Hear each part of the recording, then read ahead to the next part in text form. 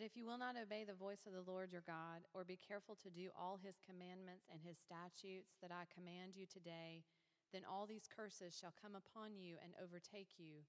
Cursed shall be you in the city, and cursed shall be you in the field. Cursed shall be your basket and your kneading bowl. Cursed shall be the fruit of your womb and the fruit of your ground, the increase of your herds and the young of your flock. Cursed shall be you when you come in, and cursed shall be you when you go out. The Lord will send on you curses, confusion, and frustration in all that you undertake to do until you are destroyed and perish quickly on account of the evil of your deeds, because you have forsaken me. The Lord will make the pestilence stick to you until he has consumed you off the land that you are entering to take possession of it. The Lord will strike you with wasting disease and with fever, inflammation, and fiery heat, and with drought, and with blight, and with mildew. They shall pursue you until you perish. And the heavens over your head shall be bronze, and the earth under you shall be iron. The Lord will make the rain of your land powder. From heaven dust shall come down on you until you are destroyed. The Lord will cause you to be defeated before your enemies. You shall go out one way against them and flee 7 ways before them. You shall be a horror to all the kingdoms of the earth, and your dead body shall be food for all birds of the air and for the beasts of the earth, and there shall be no one to frighten them away. The Lord will strike you with boils of Egypt and with tumors and scabs and itch of which you cannot be healed. The Lord will strike you with madness and blindness and confusion of mind, and you shall grope at noonday as the blind grope in darkness, and you shall not prosper in your ways. And you shall be only oppressed and robbed continually, and there shall be no one to help you. You shall betroth a wife, but another man shall ravish her. You shall build a house, but you shall not dwell in it. You shall plant a vineyard, but you shall not enjoy its fruit. Your ox shall be slaughtered before your eyes, but you shall not eat any of it. Your donkey shall be seized before your face, but shall not be restored to you. Your sheep shall be given to your enemies, but there shall be no one to help you. Your sons and your daughters shall be given to another people, while your eyes look on and fail with longing for them all day long, but you shall be helpless. A nation that you have not known shall eat up the fruit of your ground and of all your labors, and you shall only be oppressed and crushed continually, so that you are driven mad by the sights that your eyes see. The Lord will strike on you the knees and on the legs with grievous boils, of which you cannot be healed, from the sole of your foot to the crown of your head.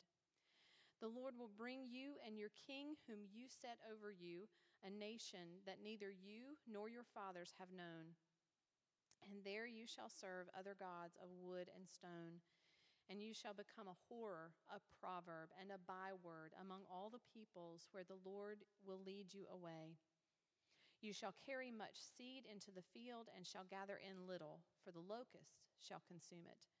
You shall plant vineyards and dress them, but you shall neither drink of the wine nor gather the grapes, for the worm shall eat them.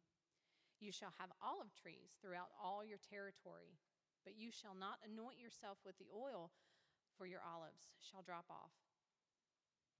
You shall father sons and daughters, but they shall not be yours, for they shall go into captivity. The cricket shall possess all your trees and the fruit of your ground.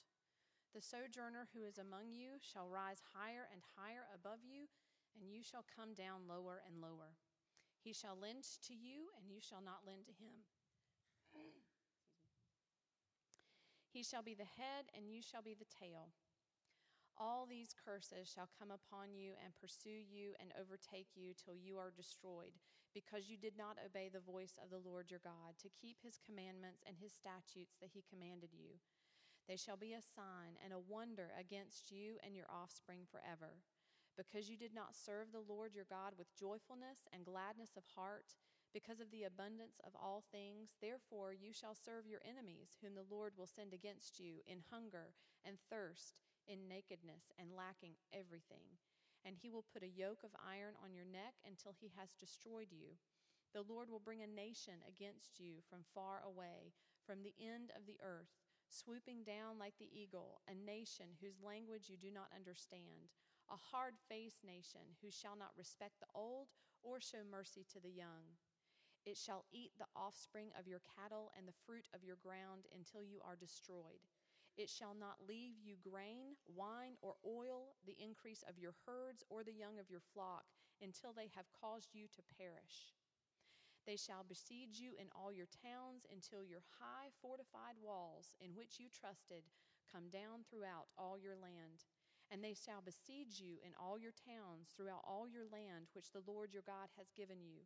And you shall eat the fruit of your womb, the flesh of your sons and daughters, whom the Lord your God has given you in the siege and in the distress with which your enemies shall distress you. The man who is the most tender and refined among you will begrudge food to his brother, to the wife he embraces, and to the last of the children whom he has left, so that he will not give to any of them any of the flesh of his children whom he is eating, because he has nothing else left in the siege and the distress with which your enemy shall distress you in all your towns.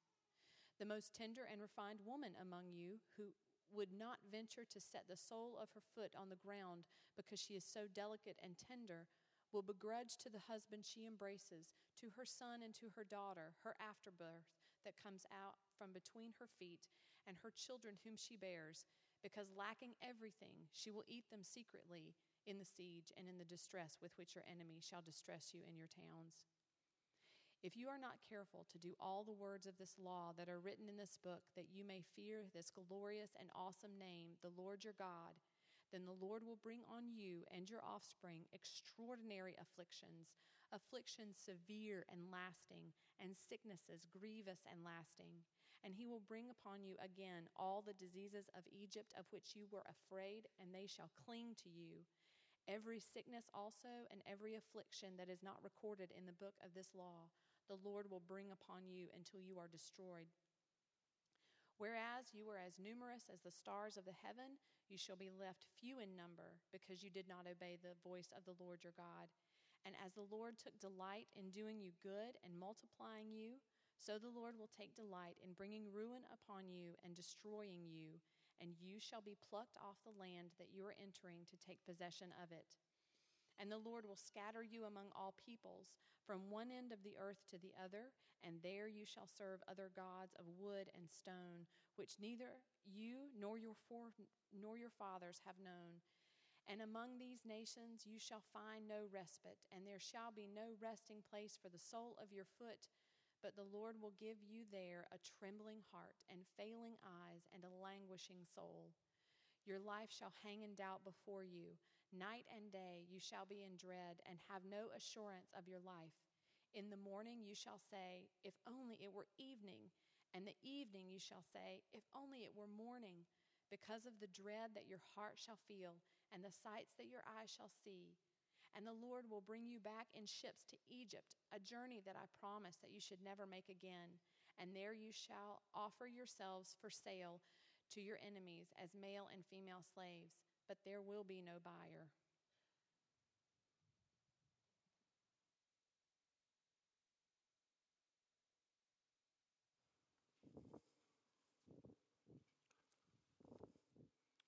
Wow, I didn't know if that was going to end.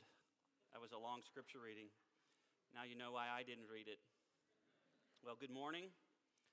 I'm thankful for this opportunity to preach God's word to you. I had the picture in my mind as I was thinking about this of something that happened just yesterday when my son Cameron was walking around in his mother's shoes. You know how children like to put on other people's shoes and walk around? And that's the picture I got this morning thinking about coming and preaching, just walking around in somebody's shoes. I didn't realize Larry's shoes were so big. That's amazing. Well, we're looking at Deuteronomy 27 and 28 this morning. So you can get your Bibles and turn there.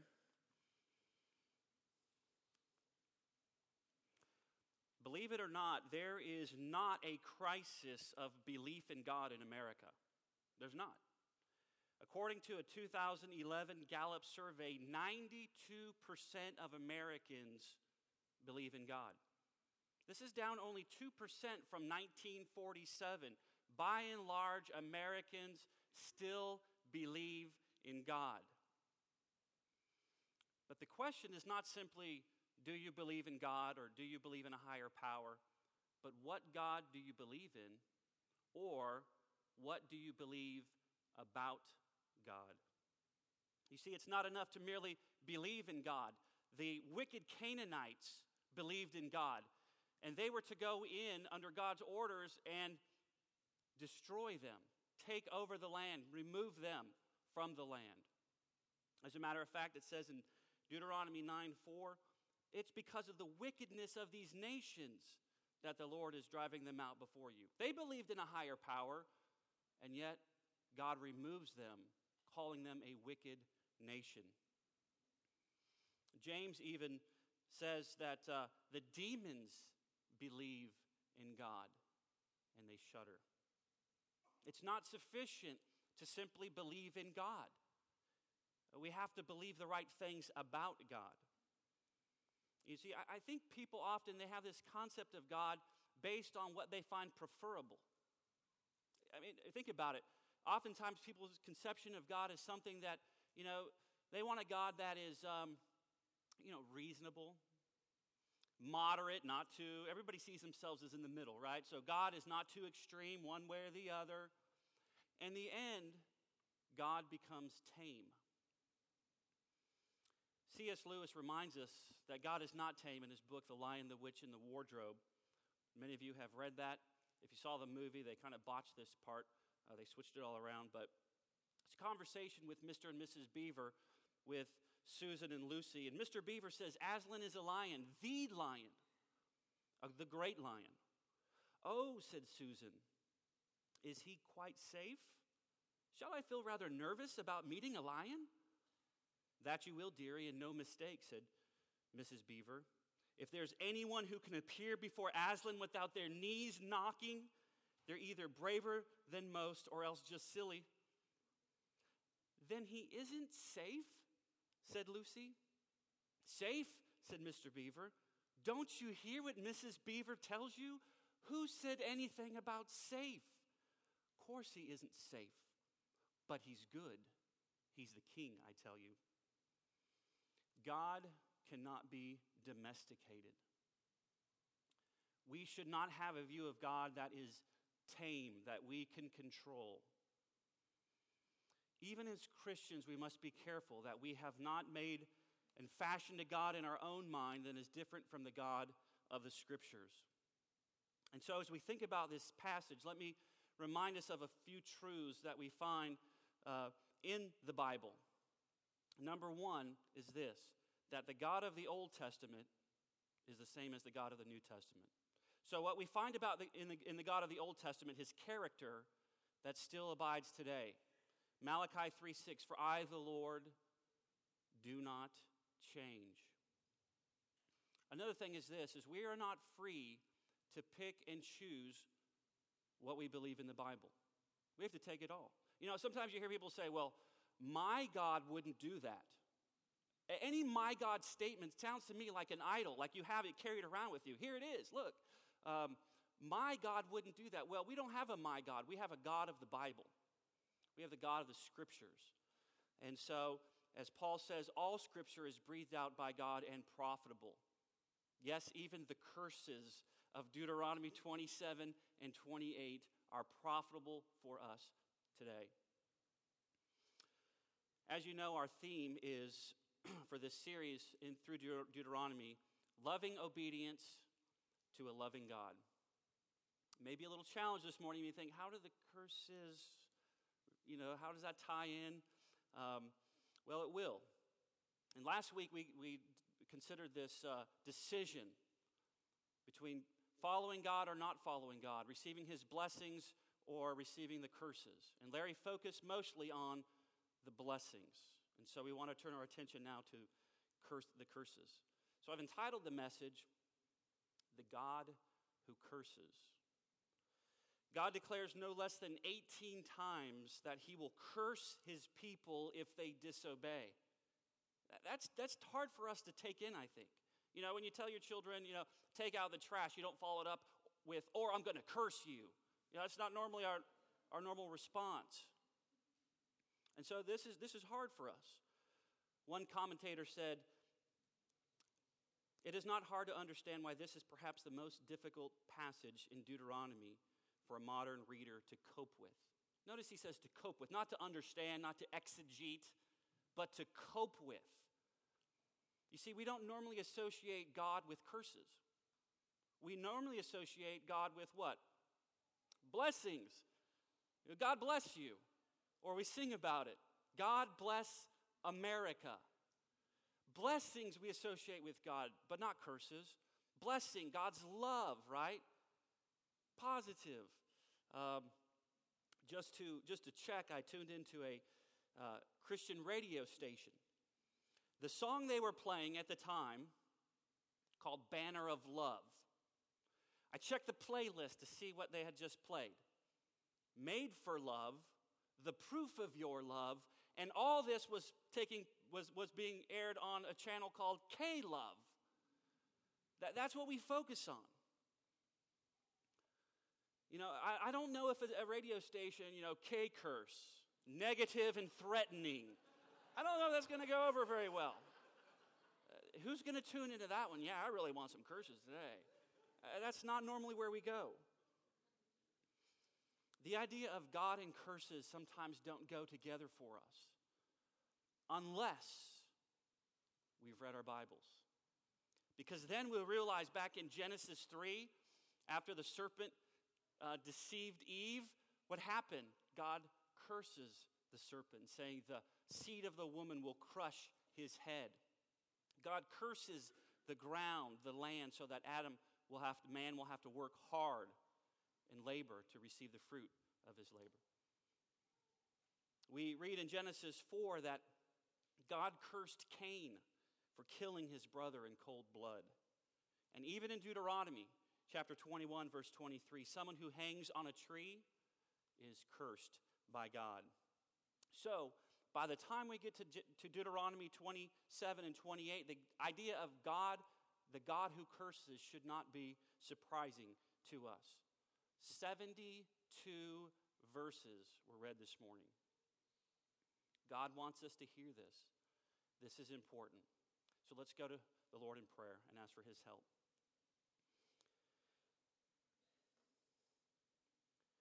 Father, we are prone to understand you in a way that is desirable and preferable to us.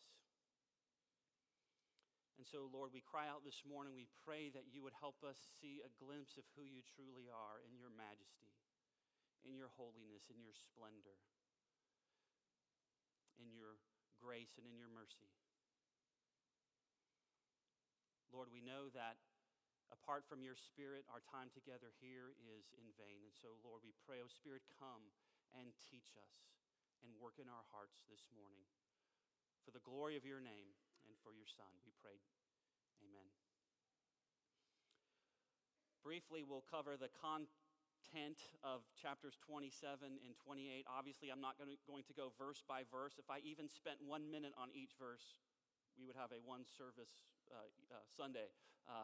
We could just all gather together. So we won't do that. We'll summarize them. Chapter 27, we can think about this way. It deals with the cause of the curses. The cause of the curse. 12 specific actions are placed under a curse.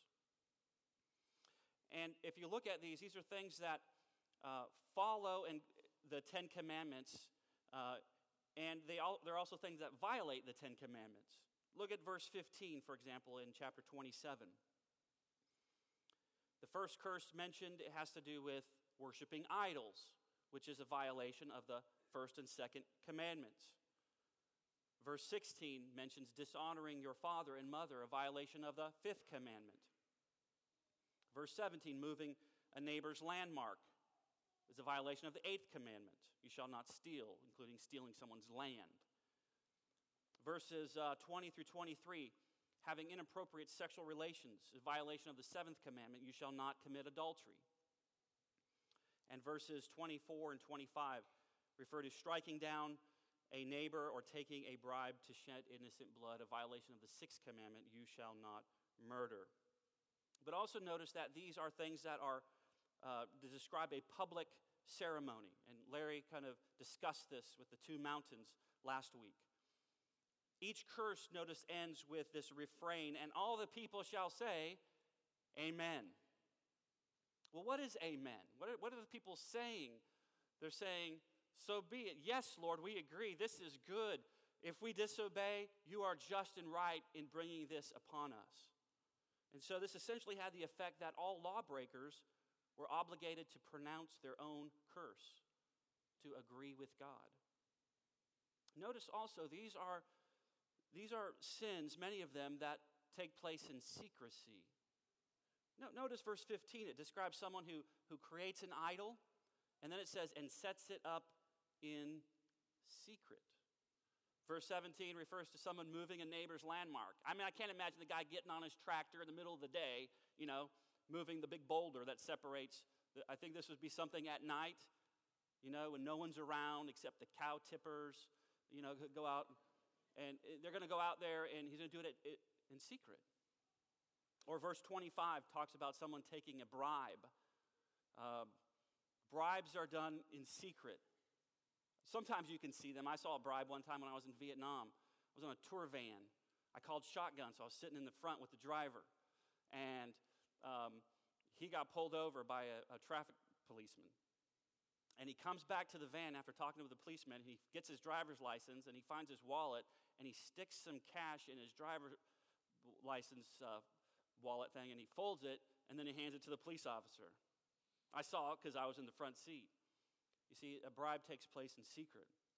And so these secret sins, maybe who's there to see? Well, one author said this: the purpose of the curses, therefore, is to remind Israel that Yahweh sees and knows what happens in secret. The criminal who escapes the wrath of the civil community will not escape the wrath of God. He sees, and he will bring the curse to his people. So chapter 27 deals with the cause of the curses. And chapter 28 deals with the content of the curses, that if they disobey, no longer will the people be under God's favor, but they will be under God's curse. Instead of using his power for good, he will bring it to harm them. All of these things that we read about, all of these curses, can really be put under three categories: lack of health, lack of crops, and lack of military success. Right?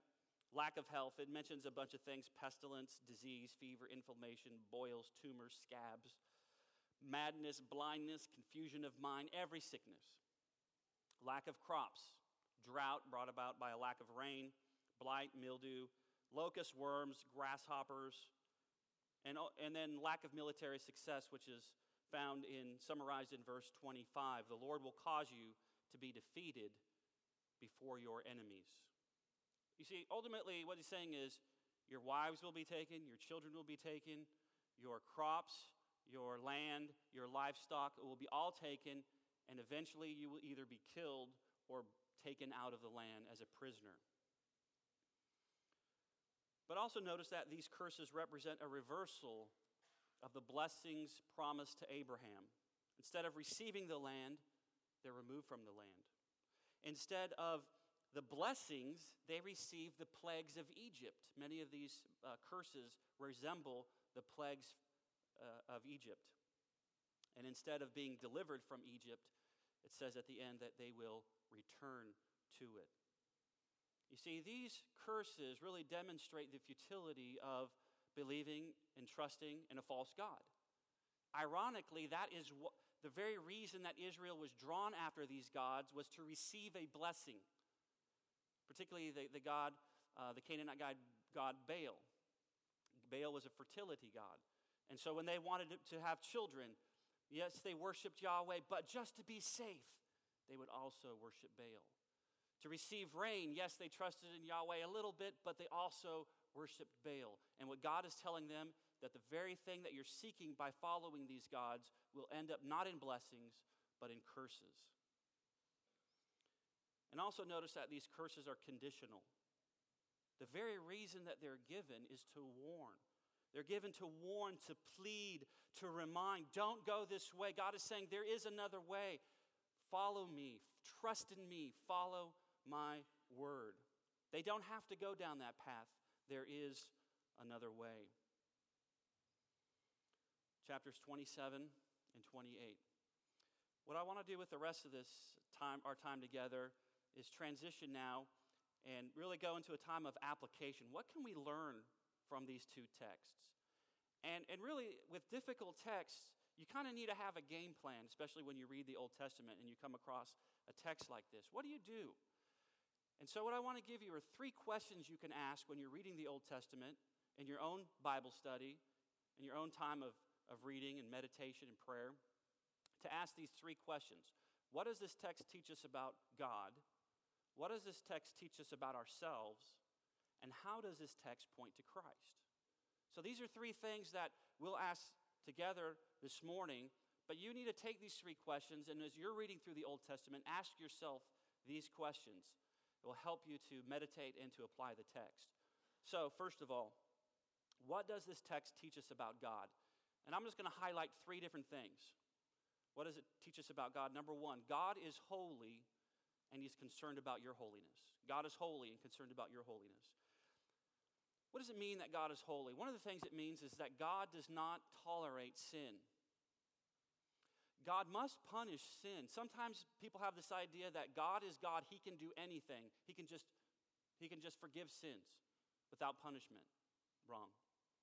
God cannot do anything because God cannot act contrary to His nature. And because He's a holy God, He must punish sin. It must be punished. This is something that we must get a hold of if we're going to understand the importance of the cross. For God not to punish sin is to belittle His own glory. It's to agree with the sinner that, yeah, it's really not that important. God's really not that offended. He's really not that holy. He's really not that perfect. It's to agree with the sinner. No, God must punish sin. Here's what Charles Spurgeon said in a sermon. God must punish sin. If He did not, He would undeify Himself. We have heard some preach a gospel, something after this order, that though God is angry with sinners, yet out of His great mercy for the sake of something that Christ has done, He does not punish them, but remits the penalty. This idea of remitting the penalty is forgiveness without punishment. And Spurgeon says to that, now we hold that this is not God's gospel. We believe that God never remitted the penalty, that He did not forgive the sin without punishing it, but that He exacted the full penalty without the abatement of a solitary jot or tittle, that Jesus Christ our Savior did drink the veritable cup of our redemption to its very dregs, that He did suffer beneath the crushing wheels of divine vengeance, the same pains and sufferings which we have ought to have endured. Oh, the glorious doctrine of substitution. God is holy. He must punish sin. But He's also concerned about our holiness. Leviticus 11:44, also quoted in 1 Peter, be holy, for I am holy. We are created in God's image and we are adopted into His family. We are to resemble our Father. He desires for us to be holy. Paul says, therefore, as God's chosen people, holy and dearly loved, clothe yourself with compassion, kindness, humility, gentleness, and patience. As God's people, resemble Him. But oftentimes, God has to discipline us when we stray from His way. The writer of Hebrews reminds us that this is something that is loving. He says in Hebrews 12, my son, do not regard lightly the discipline of the Lord, nor be weary when reproved by Him, for the Lord disciplines the one He loves, and He chastises every son whom He receives.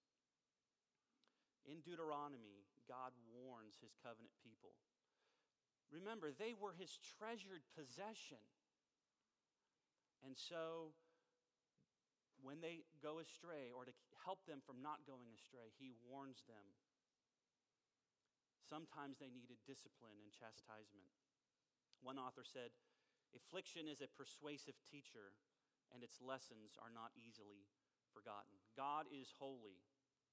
A second thing we learn from this text is God is merciful. You might say that's going to be a stretch. No, the church did not check on my preaching license. You might be wondering, who gave him a license to preach? It's true. From this text we learn God is merciful. One author put it this way: curses are merciful warnings. The very fact that they have been warned in this way is a token of God's generous mercy. He warns because he loves them and does not want them to suffer. Warning signs are good. I'm thankful for warning signs, aren't you? Come across a sign, danger, steep cliffs ahead. Do you just keep going, same speed? No, you're thankful for the warning sign. Man, slow down, take it easy, be careful. You don't want to go off. So the warning signs are good. Now, I'll be honest with you, not every warning sign is equal. I came across some warning signs that I didn't find very helpful. For example, I came across this warning sign. It said, warning, this sign has sharp edges. Do not touch the edges of this sign. It's like, that's not a helpful sign.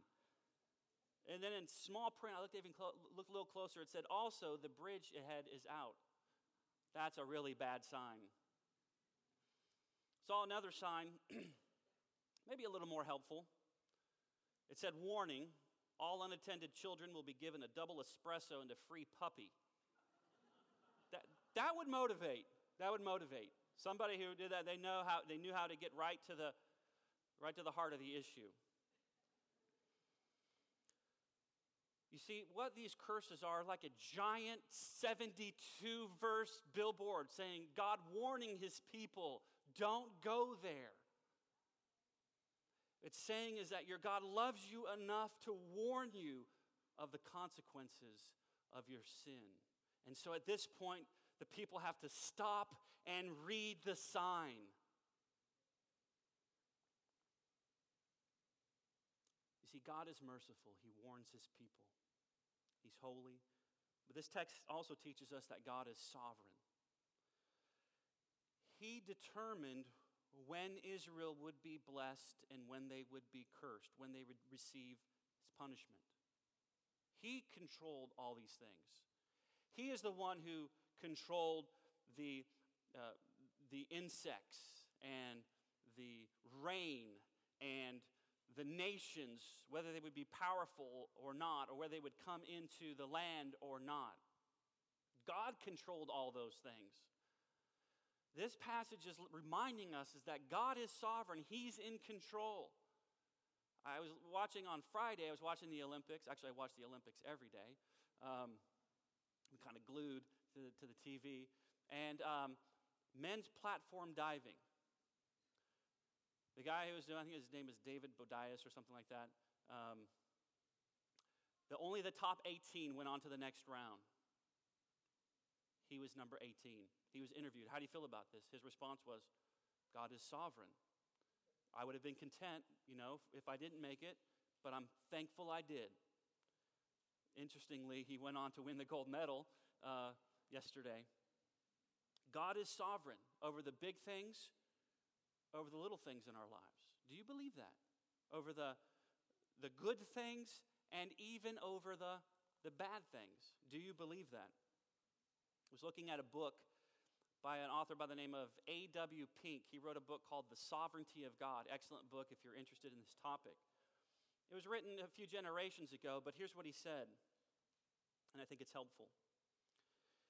He said, we take it for granted when the real Christian takes a train journey, that upon reaching his destination, he devoutly returns thanks unto God, which of course argues that he, God, controls everything. Otherwise, we ought to thank the engine driver, the stoker, the signalman, etc.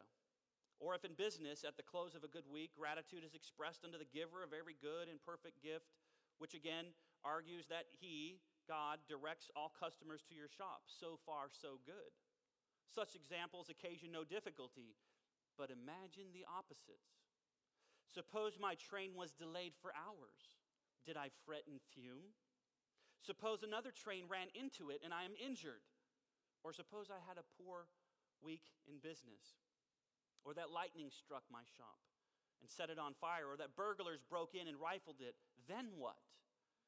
Do I see the hand of God in these things?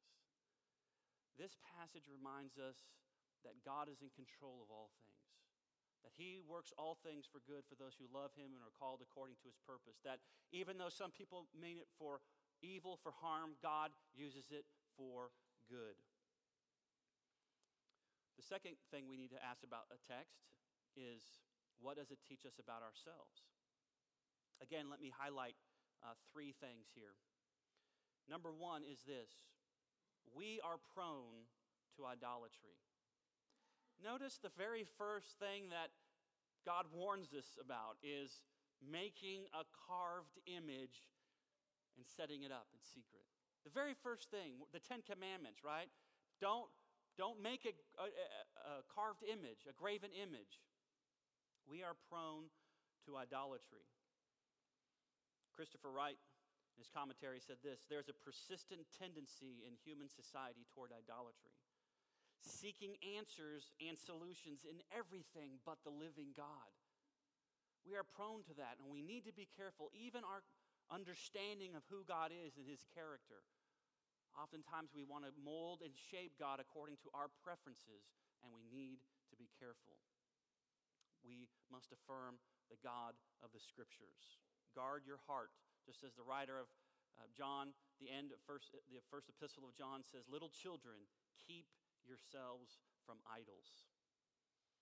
A second thing we can learn about this text is that our sin has consequences. Our sin has consequences. Now, we have to be careful here because we are not under the Mosaic covenant. America is not the people of God. The blood-bought church today is the people of God. So there's not a one-to-one correspondence, but there's still the principle that our sin has consequences. If we disobey God's law, God's word, there are still consequences. He's reminding us that, yes, even if He forgives us, we still suffer the consequences for our sin. But I do want to make this clarification, this caveat, if you will, because I think maybe sometimes we take that too far in our own personal lives. What I mean by that is this: sin has consequences, but it doesn't mean that every bad thing that happens to us is a direct result of our sin. So that if we do something wrong or neglect to do something we ought to have done, that somehow God is up in heaven waiting to get us. I think sometimes that's the way we react. That every sin, every bad thing that happens, maybe there's a link to something we did wrong. And there might be. We should think about that and pray about it. But not necessarily. Jesus addressed this in a couple areas. In Luke 13, for example, Pilate had killed some people in Galilee. And so Jesus is questioned about this. And he says, do you think these Galileans were worse sinners than all the other Galileans because they suffered in this way? Yes, they did. He says, no, I tell you, but unless you repent, you will all likewise perish. So he takes the opportunity to call them to repentance. He goes on to say, or those 18 on whom the Tower of Siloam fell and killed them, do you think that they were worse offenders than all the others who lived in Jerusalem? No, I tell you, but unless you repent, you will all likewise perish. Sin has consequences, but not everything that happens in our lives is a direct result of something we did wrong, and so we have to be careful. Because I think sometimes, you're doing something that day, you're working, but a business deal falls through. And maybe your response is, oh, I knew I should have had my quiet time this morning. God just got me back. And that's not necessarily the case. We have to be careful. You're working, and you hit your thumb with a hammer. You think, oh, I didn't bless my food at lunch. I knew I should have stopped and returned thanks to God. That's not necessarily the case. You see, we live in a fallen and broken world, and sin affects everything. In John chapter 9, this is the chapter of the man who was born blind. Remember that? And the disciples ask him, and their question is interesting. Rabbi, this blind man, who sinned, this man or his parents? Notice there's only two options. Somebody sinned because he's blind, right? Something bad happens, it must be a direct result of somebody's sin. And Jesus' response is, it was not this man that sinned or his parents, but that the works of God might be displayed in him. Sometimes something might go wrong in your day, and God is just testing you. Maybe He wants you to look at your heart. I mean, there's maybe not something directly that you did that was wrong, but He wants to display His glory in you, so that even if something goes wrong, you still delight in the giver of every good and perfect gift. And that your focus is not on the things of this world. So if something goes wrong, you can still praise God and give glory to Him. A third thing we can learn from this text is that we need reminders. We need warnings. Did you notice that in chapter 28, there are 14 verses given to explain the blessings that God is going to give the people? 14 verses. And 54 verses of warning, of curses. That's interesting, isn't it? God is warning His people. I think they get the blessing side fairly easy, but the warning side He emphasizes. And this is not just something in the Old Testament, by the way. God uses warnings in the New Testament to warn His people. And sometimes we think warning passages are given to expose the fake believers, the hypocrites. But I think more importantly, the warnings are given so that God's people hear His voice and they pay attention. And that very warning is what helps them persevere till the end. There's all kinds of warnings in the New Testament. I'll just give you a few. Paul says, therefore, let anyone who thinks he stands take heed lest he fall. Be careful. It's a warning. Philippians 2:12, work out your own salvation with fear and trembling. The writer of Hebrews says, therefore, we must pay much closer attention to what we have heard, lest we drift away from it. He says, take care, brothers, lest there be in you any evil and unbelieving heart, leading you to fall away from the living God.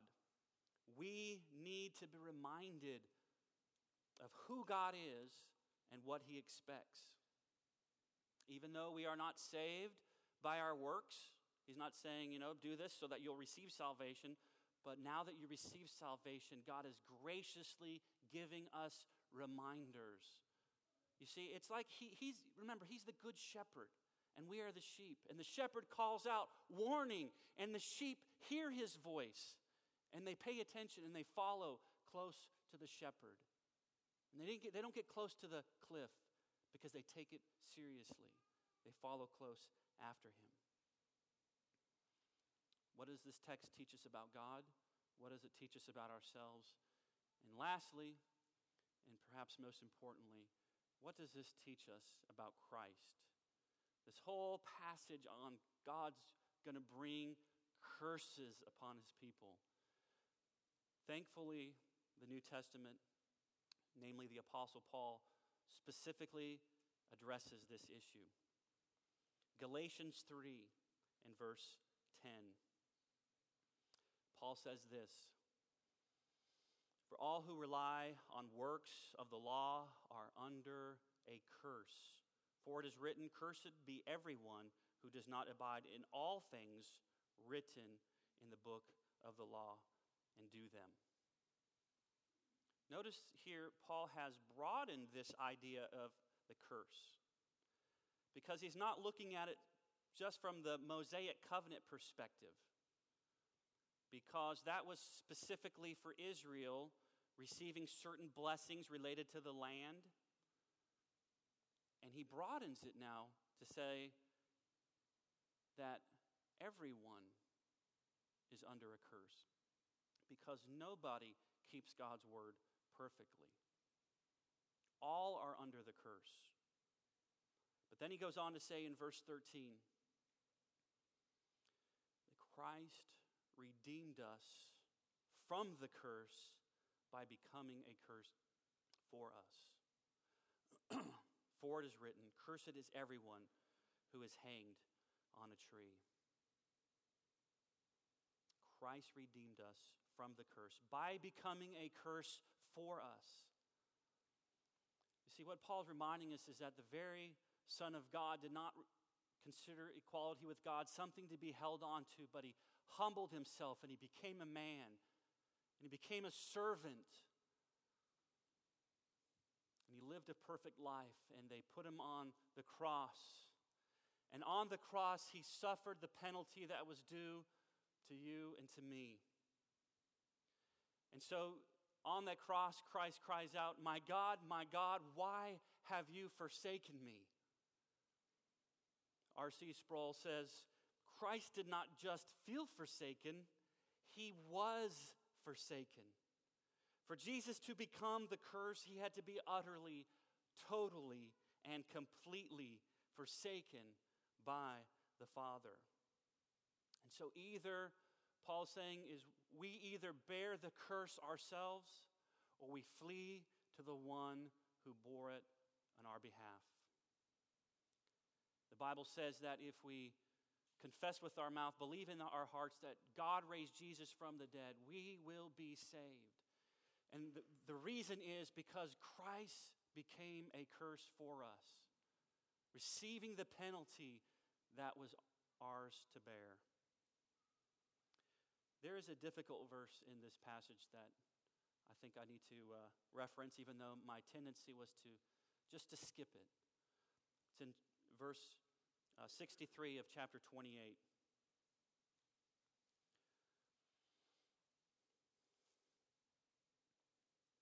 And we'll close with this. "And as the Lord took delight in doing you good," he says to the people, "and multiplying you, so the Lord will take delight in bringing ruin upon you and destroying you." How does that verse what does that verse do to your spirit?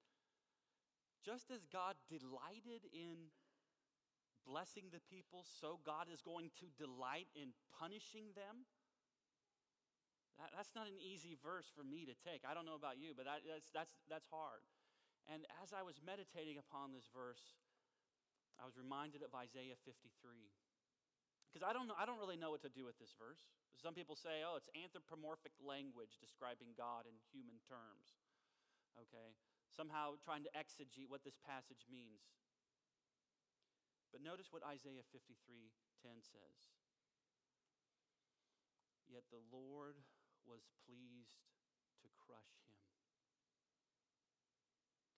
The Bible says that it pleased God to crush his Son on the cross. Because at that moment, Christ was paying the penalty of the curse on our behalf. Brothers and sisters, be thankful that Christ has become the substitute for us. Let's pray together.